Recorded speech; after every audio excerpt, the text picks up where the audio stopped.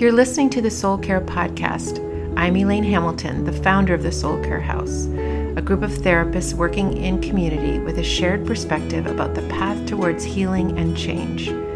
This podcast is about creating a space for real conversations about real life struggles, a place where you can gather insight and support for issues that are relevant to you and the people you love. So sit back, put your feet up, and let's talk. Hi, everyone. I am sitting with Lisa Kimball this morning, who is a therapist on our team, a mom of three, and an art therapist, which is a unique specialty to her on our team. So it's really cool the things that she can do and how she adds to the therapeutic process by using art and inviting clients into that, and that's often really helpful to learn from you about like what to do when we're stuck with clients, and you can give these suggestions like, I had no idea we could do that. Thanks, Elaine. You're making me sound really good. Well, you are really good. That's why. That's why I wanted to talk to you. So we thought, I was thinking about Lisa and I could talk about some parenting things since we both have kids, and then of course we work with families all the time.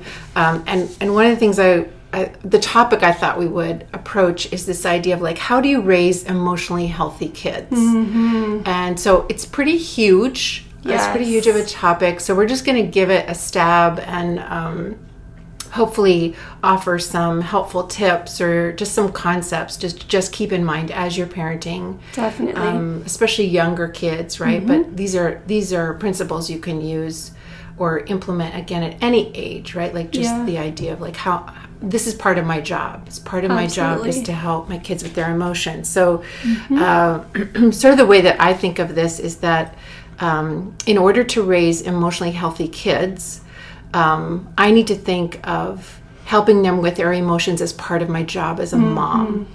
Definitely. Right? And I think what's hard about that is oftentimes what we're doing as parents is managing our kids' emotions. Yes. Right? Like they're flipping out in Target and they're getting in trouble at school, or they're difficult at the dinner table, right? Like often what we're doing is trying to manage and keep their emotions in check so that they're less of a problem to us and to people around them. Right. And while there's some value in teaching kids how to manage emotions, right? Like adults need to know how to manage emotions, and we learn that as kids. It's not useful or helpful to have adults who like, they're flipping out. You know, we can't be having tantrums when we're adults, right? So we need our parents to teach us, when you're flipping out, these are the consequences, or these are the things you need to do so that people will want to be around you, right? So that's true. It's all very helpful, right? Screaming because your latte is not exactly right is not super useful. Yeah. So you gotta learn that.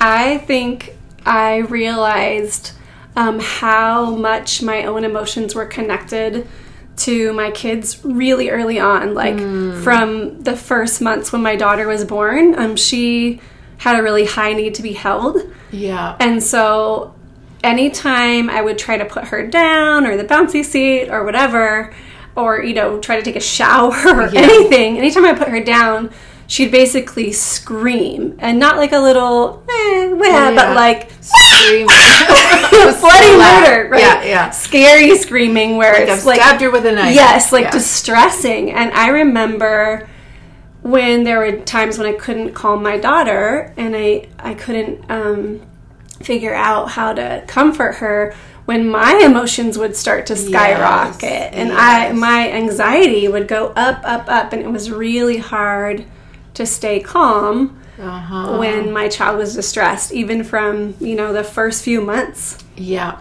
And it's funny because I have 3 kids, and my second and third children are so much calmer, and I often wonder if it's a temperament thing or it's just because I learned more how to be a calmer parent. Right.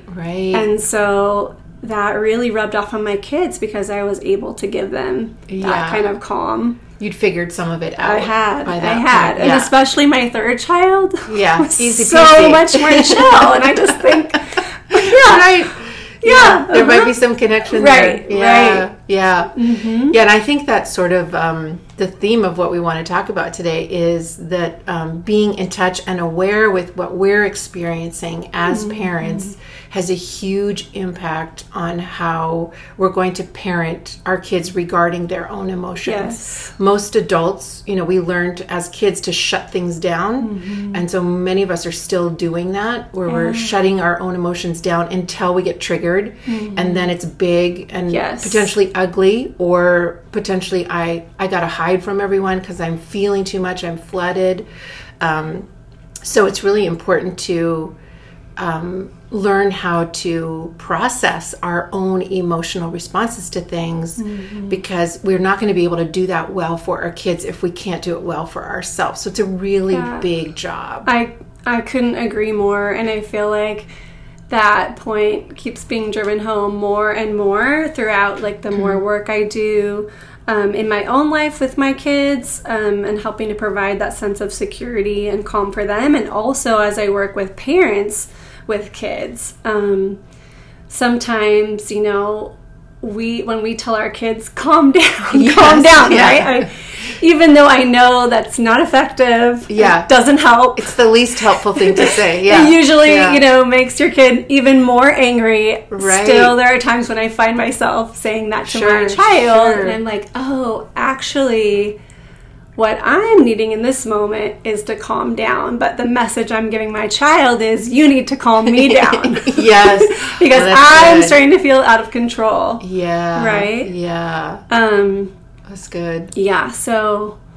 Yeah, and how often is that what's going on? Is that my child's emotions are overwhelming to me, and now we're actually both overwhelmed. And is there a way, can I practice getting in a space where I could actually calm myself down so that I can calm my child down? Yes. And that is really hard work, especially on bad days, right? When everyone's late and everyone's sick and there's laundry piled up and we've got no groceries and, all the things, and we're fighting with our spouse or whatever's going on. There's so much intensity on some days. And so that's really hard work. Obviously, it's something we can't do every time. Right. But,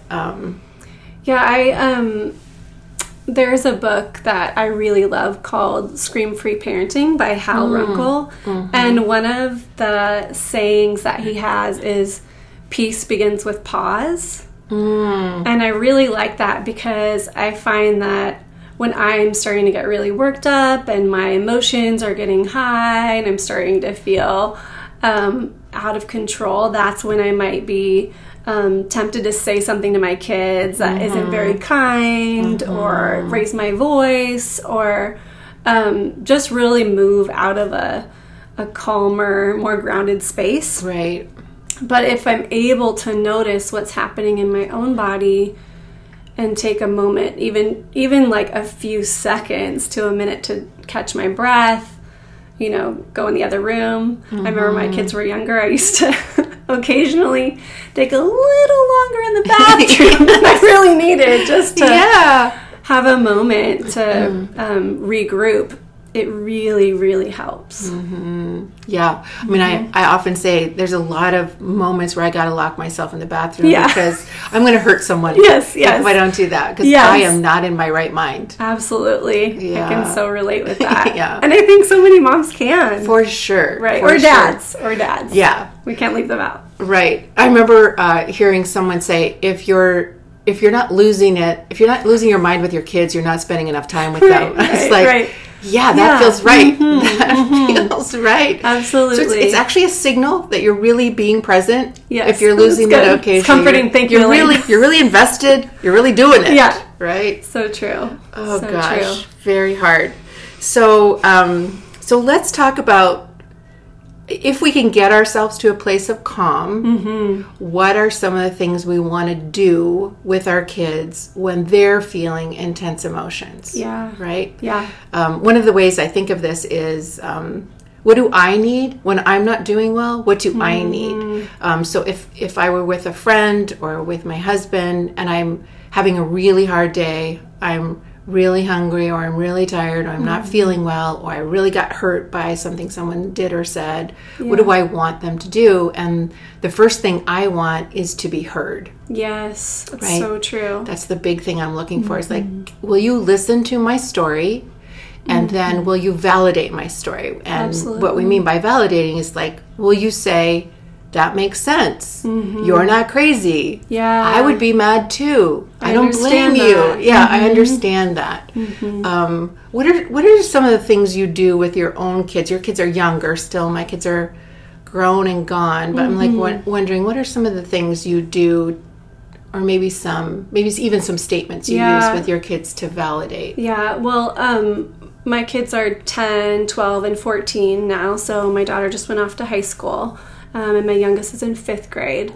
I have found that a lot of times when my kids are fighting, and specifically at this point, it's often my boys, my younger ones, that are kind of either like loving each other and curled up like little hamsters together. So adorable! Or, at each other's throats. Right. I often kind of repeat to myself a little mantra, connection before correction, and remember that kind of like what you said, I'm not apt to listen to what someone has to say about what I should or shouldn't do if I don't feel like they're really listening. So I love that. A lot of times when the boys are fighting, or somebody in my house, I say, tell me what's making you so mad. Yeah. What's happening? Oh, that's great. What's going on inside?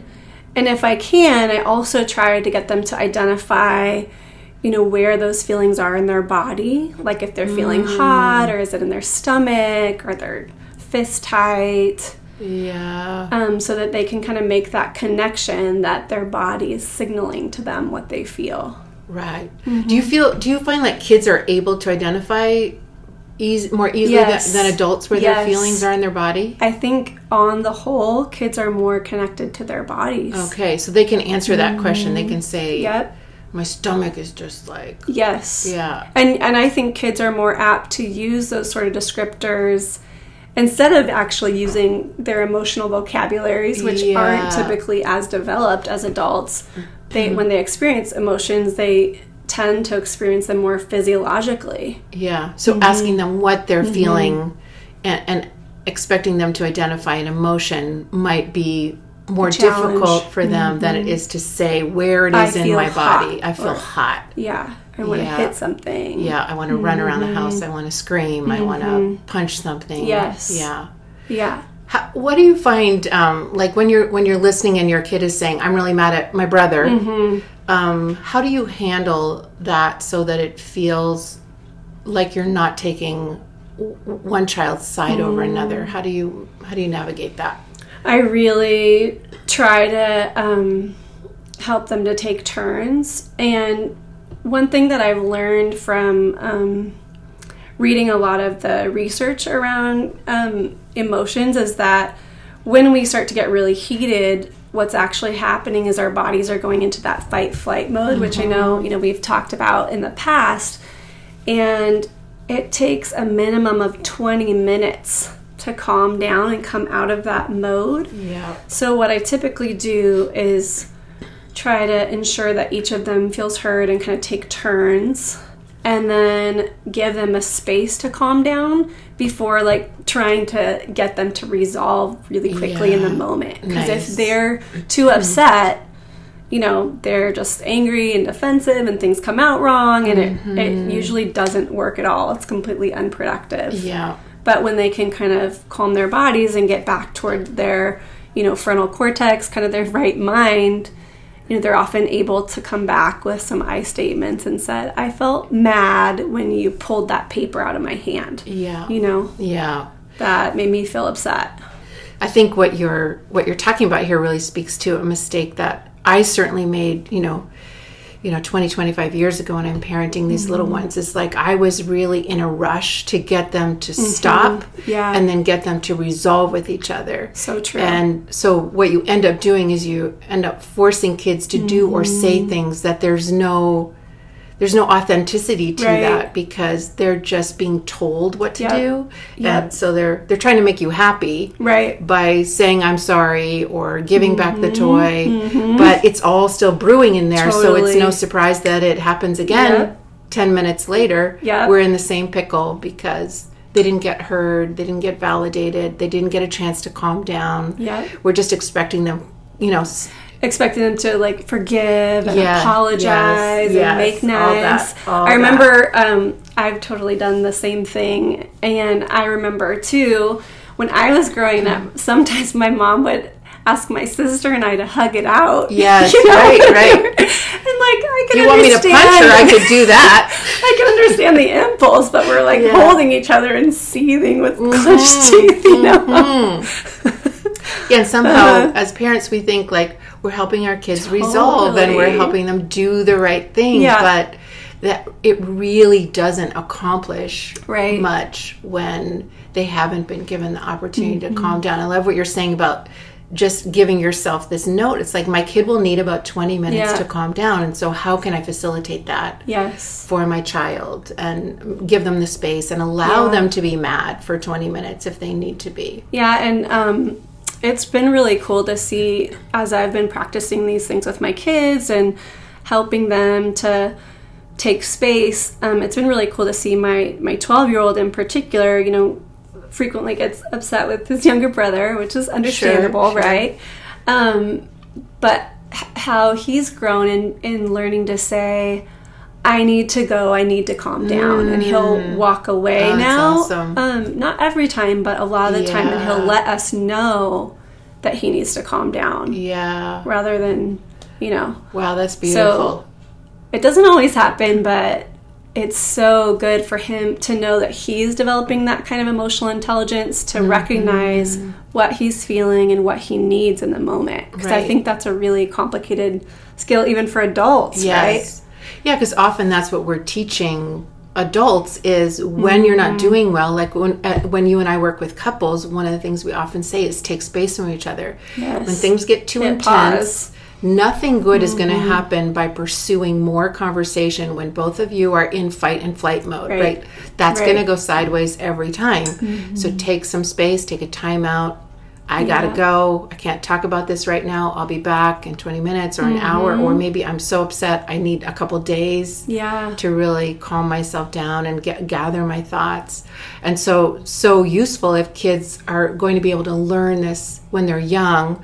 It's going to make them much better partners later in their life. They're just going to have skills that most of us don't have when we get married, right? Absolutely. Like nobody's teaching us how to regulate our own emotions, right? Wouldn't that have been great? Why don't they give classes in that? Why don't they? I know. Yeah. So this is our attempt.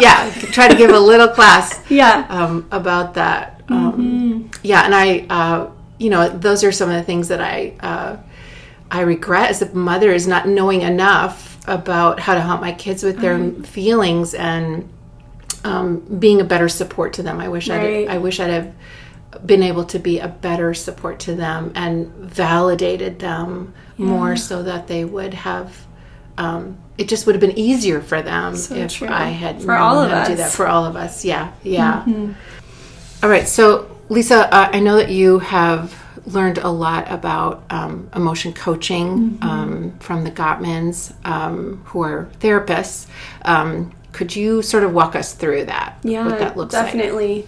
I think this has been one of the most eye-opening things that I've learned since becoming a parent, so I'm happy to share that with you. And John Gottman is a psychologist and a researcher, and he has researched emotional intelligence and what are the things that parents can do to help their kids be more emotionally attuned.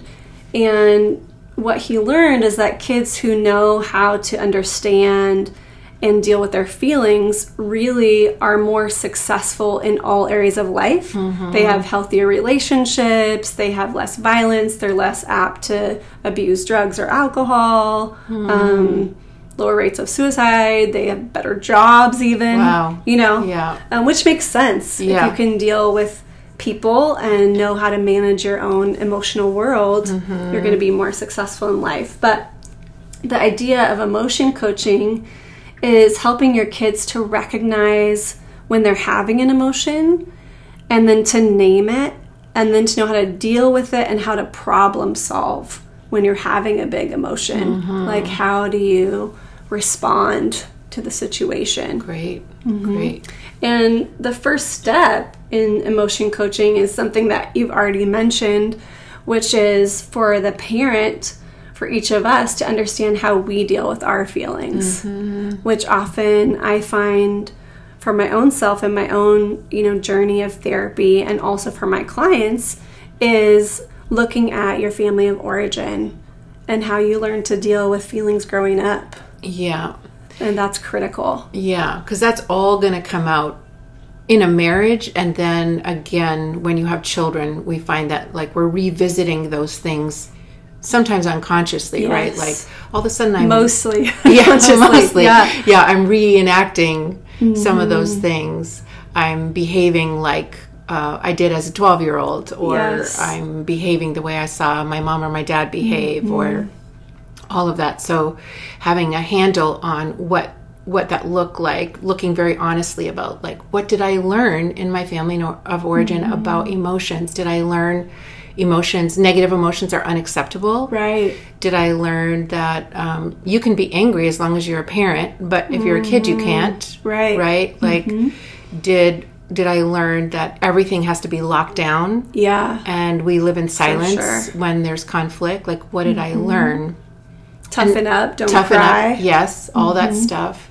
And then another piece that ties into that is the trauma piece. Like, what are we carrying from our family of origins that might be traumatic? Yeah. That might be above and beyond just the things that were modeled to us. But was there abuse? Was there alcoholism? Was there a betrayal in the family? Was there, there's just so many possibilities that really leave a heavy mark on us. Right. And that stuff is going to get reignited in the day-to-day of parenting. So I want to make sure that I know what happened to me, and what did I learn, and how have I coped with that. Definitely. And a lot of those messages are not overt, right? They're just kind of in the ether. They're things we absorb in our families, but aren't necessarily directly communicated, a lot of those messages. And we'll often say, clients will often say, well, that was just normal. That was just the way it was, as if normal equals healthy. Right. And that's a distinction I think we're always trying to make when we're in therapy with folks, is talking about the difference between normal and healthy. A lot of terrible things are normal. Right. But they're not healthy and they're not productive. Yeah, they're not okay. So can we try to separate those things out and identify the things that were great that came from that, and then the things that are actually really holding us back, like the inability to express, or the inability to manage expression, right? Like those things are a real handicap when you're in a marriage, or when you're in a parenting relationship. It's like we got to learn how to do that, if we want to do it well. And I find, for myself, and also when I'm working with clients, that when people really understand more about their stories and how they grew up and what those messages were in their families about emotions and how they responded to them, it's really empowering. It's kind of like connecting the dots. Yes. Like, oh, the picture is emerging. Yes. Now I see why this thing that my kid is doing is triggering me so much. Yes. Yeah, it brings up an example to me. Like, I remember when my kids were little, I think Katie was maybe 3 and Josh was 1 or something, and they were in the hall playing, and then for some reason Josh started whacking her, and she just sat there and cried. And I remember saying to her, honey, move away, just walk away from him if he's going to hit you. And she just sat. She was like paralyzed, and just sat there, and he's whacking her. Honey, move away. And all of a sudden, and she wouldn't, she just sat there and cried. And then all of a sudden I felt this rage, and I heard myself scream at her, get away from him, you are not helpless. And I was like, whoa. Wow. Why am I screaming at a 3-year-old who doesn't know how to manage this situation? It became very obvious, exactly what you're saying. It became very obvious. This is about me being a little girl who felt helpless and powerless, and the adults would not help me. They would not rescue me from someone who overpowered me over and over and over. And I'm actually screaming at myself, right? I'm not screaming at her. I'm screaming at the part of me that was helpless. Yeah.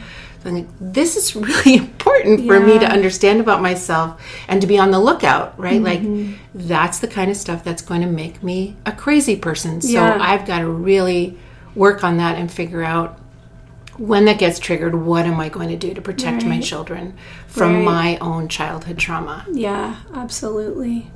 Absolutely.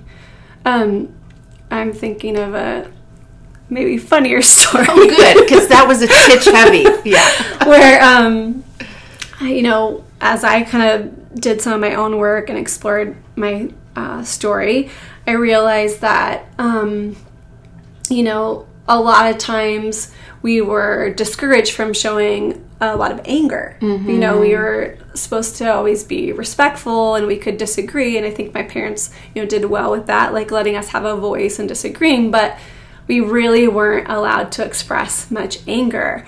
And I have realized as a parent that when my kids get very angry and, you know, it starts to feel to me out of control and they're yelling at each other, sometimes I start to feel really afraid. Afraid that I won't be able to contain them and something bad's going to happen.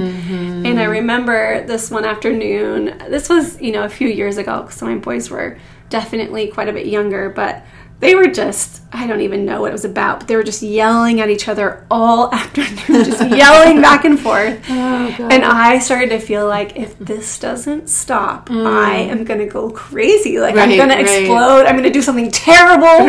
You know, and then, so I went into my middle son's room and I screamed at the top of my lungs as loud as I could, "Stop yelling!" Like, as loud as I could. Like, full volume. And my son just completely froze and, like, didn't move a muscle and stared at me. And then he paused for a second and was silent. And he said, "Mom, you just screamed at me to stop yelling." You're like, so? Yeah, exactly. So what? Yeah, he's like, that... He kind of started smiling and laughing, and I was... It took me a minute to, you know, laugh at myself. But at first I tried to defend myself, but then we started laughing at the ridiculousness of it. You guys are behaving so badly. I would be screaming at you. I had totally lost control. Totally. You know, but anyway. And those are inevitable moments in the life of a parent, right? Like, that stuff is going to happen.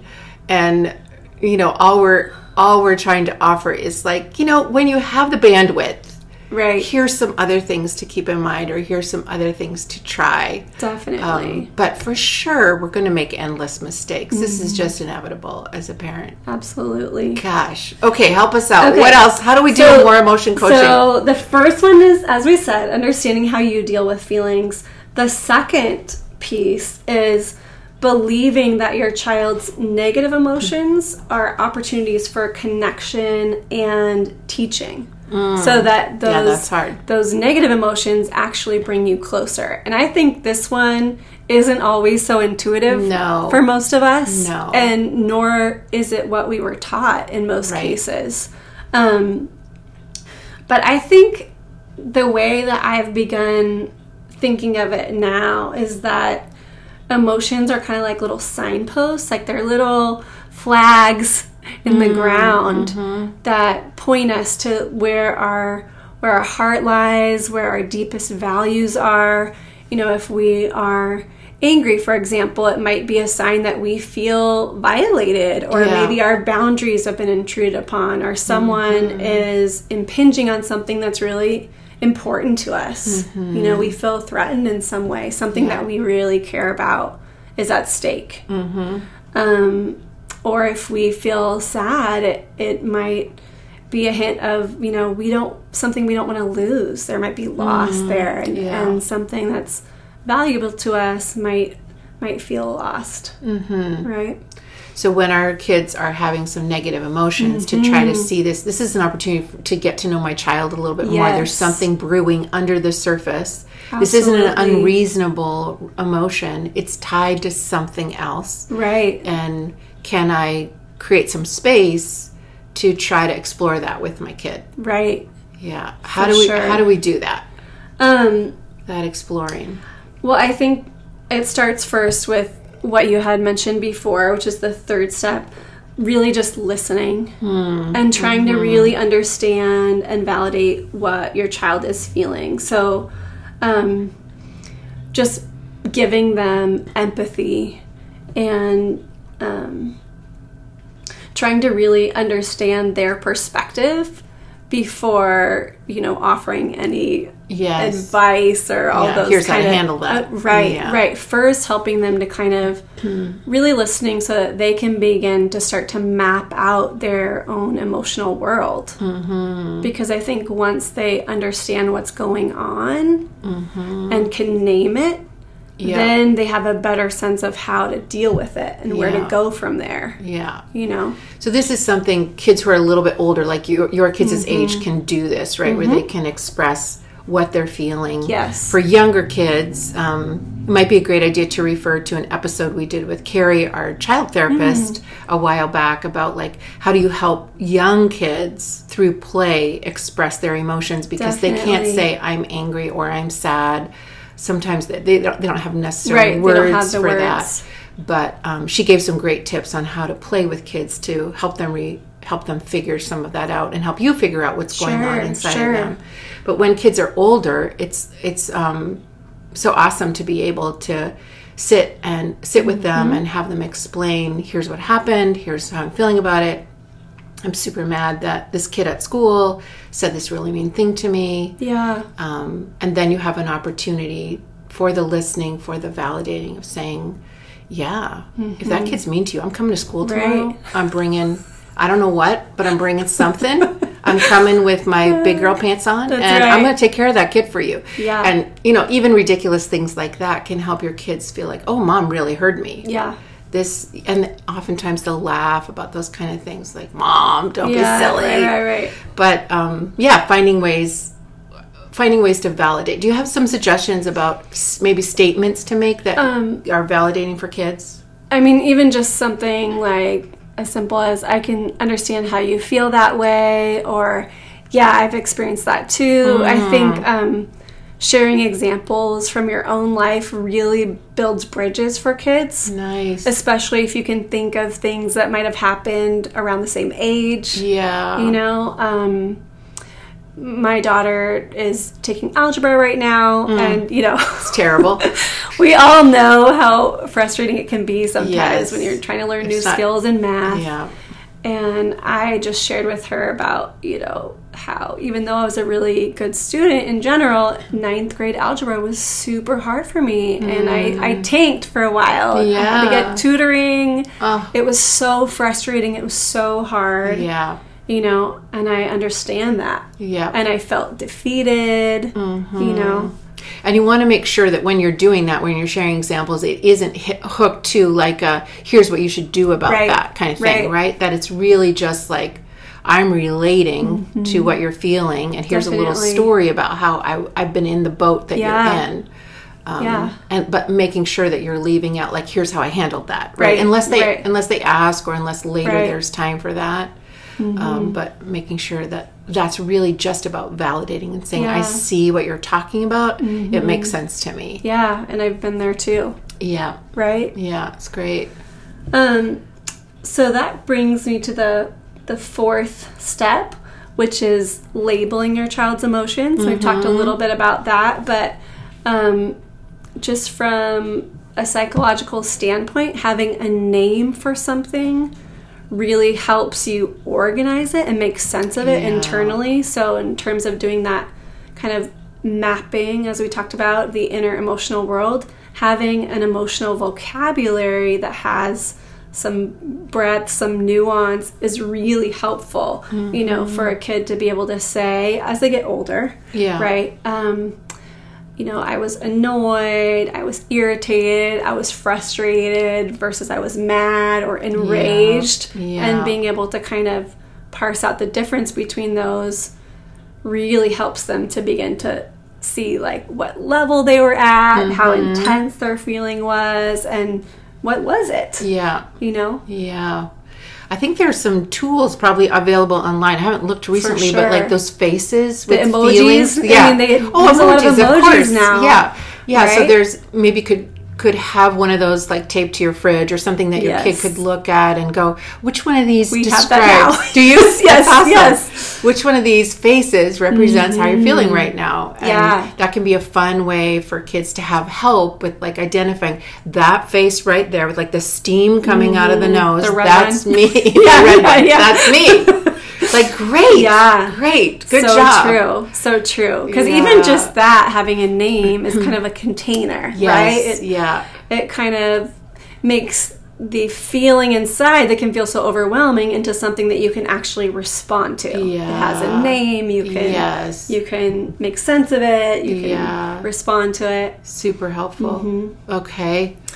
And then lastly, the last part is setting limits and exploring possible solutions to the problem. Okay. So, a little phrase that I say, like I said, is that connection before correction. Yes. So, you only go to helping the child problem solve after you've connected with them, helped them understand their emotion, what that's about and why, help them to name it, and then what can we do about it? Setting limits. That piece is so important to really emphasize the connection before correction, because most of us grew up with parents who maybe lectured us about like our bad behavior, and or we could have been those parents ourselves. Oh, maybe we could have been. I mean, maybe not us, you and I, Lisa. I'm sure you and I didn't make those mistakes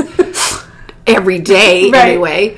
But that idea that like when your kid's eyes glaze over, it means they're not listening to you anymore, and they're not listening because they're not connected, right? And so I think what you're saying is so important. Just keeping that phrase in mind: connection before correction. That like I got to make sure my kid feels like I'm in this with them.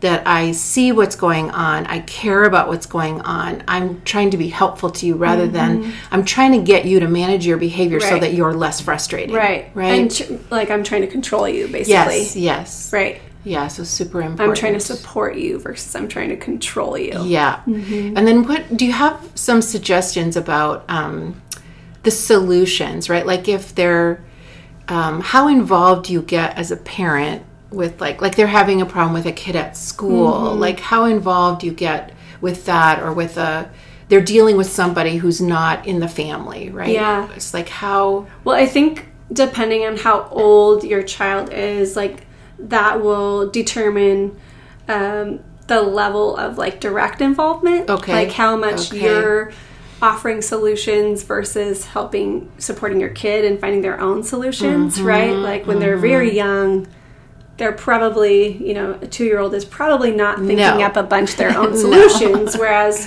a high schooler really needs you to move into more of that coaching mode. Yeah. So I think what's really helpful at the beginning is to identify what's the positive goal that you want to achieve, right? And, if you're having a little spat with your brother, for example, like, I want him to respect my room. I don't want him to come in without knocking. Right. I want to be respected. Right. So instead of like, he needs to stop, he needs to not do this. Like, what do you want? Yeah. I want to feel respected. Okay. And helping them communicate that to the other person. Right. Yeah. Awesome. And then also, giving them some space to brainstorm some possible solutions, like how could you have handled that differently, or what might have been a better way to handle this. Yeah. And then to evaluate those solutions. In Gottman's work, he asks, is the solution fair? Will it work? Is it safe? And then the last one I particularly like, how are you likely to feel, and how is the other person likely to feel if you did do, solution X, for example? Great. Yeah. How do you think you might feel afterwards? Yeah. So you're really brainstorming the solutions and sort of workshopping them and making sure we think through, like, how's this going to go? Right. If I try this. Yeah. What's the possible outcome, do you think? Yeah. And I think that when you're super coaching helpful. Your kids through even fairly young kids, with some support can usually think through how they might feel, or their friend or their sibling. Yeah, and they can do that when they've had enough time to come out of fight and flight, right? Totally. When that has calmed down, frontal lobe is back online. Yes. We have much more access. Same thing for adults, right? When we're activated, our thinking is really gone offline, and we really need time. But then we often can come up with like, well, I could try this or I could try that. Right. And it'd be super helpful to have another person to talk through, what do you think will happen if I try this, or I might try that, or have somebody offering. Yeah. Here, what about this idea? What if you tried this? This is something that worked for me when I was 8, or that sort of thing.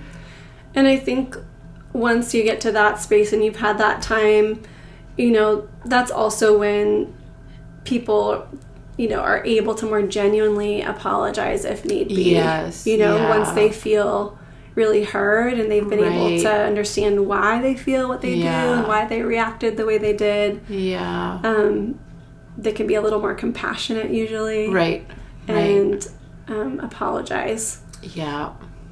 And it's so sweet to watch that between kids when they're really feeling that. Yeah. That's really beautiful. And it's beautiful for them too. I think they both feel this sense of relief of like, something went sideways. Yeah. And then we figured out how to handle it. And they're able to move on very quickly then. Right. It's like, okay, well, let's go play. Yeah. Right? Yeah, very quickly. They're super good at that. Wait a minute. Yeah. You should be, I would be mad about this for at least a day or two. Exactly. You're like, no, we're over it. Yeah. Yeah. For sure. Yeah, I think it's been really cool to see as my kids are, growing older and are growing more able to resolve some of these things. Like, if they are able to resolve it together, how proud they feel, of themselves, which I think is just really reinforcing for them. So great. Awesome. Well, that was a lot of genius stuff, Lisa. Man, you're so smart. If we can only implement it. Well, that's the hard part. Yes. But yeah. So thanks for joining us today. We hope that some of this would be useful to you guys. And feel free to send us any questions you have about any of this. And we'll keep those things in mind for future podcasts. Have a good day. Bye-bye. Thanks for listening to the Soul Care House podcast. We'd love to hear from you. Any questions or comments you have. If there are topics you'd like us to address, let us know. Feel free to contact me at elaine@soulcarehouse.com. If you're interested in knowing more about what we do here at Soul Care, our website is soulcarehouse.com, and you can also find us on Facebook and Instagram. Our handle there is Soul Care House and Barn. Talk to you soon.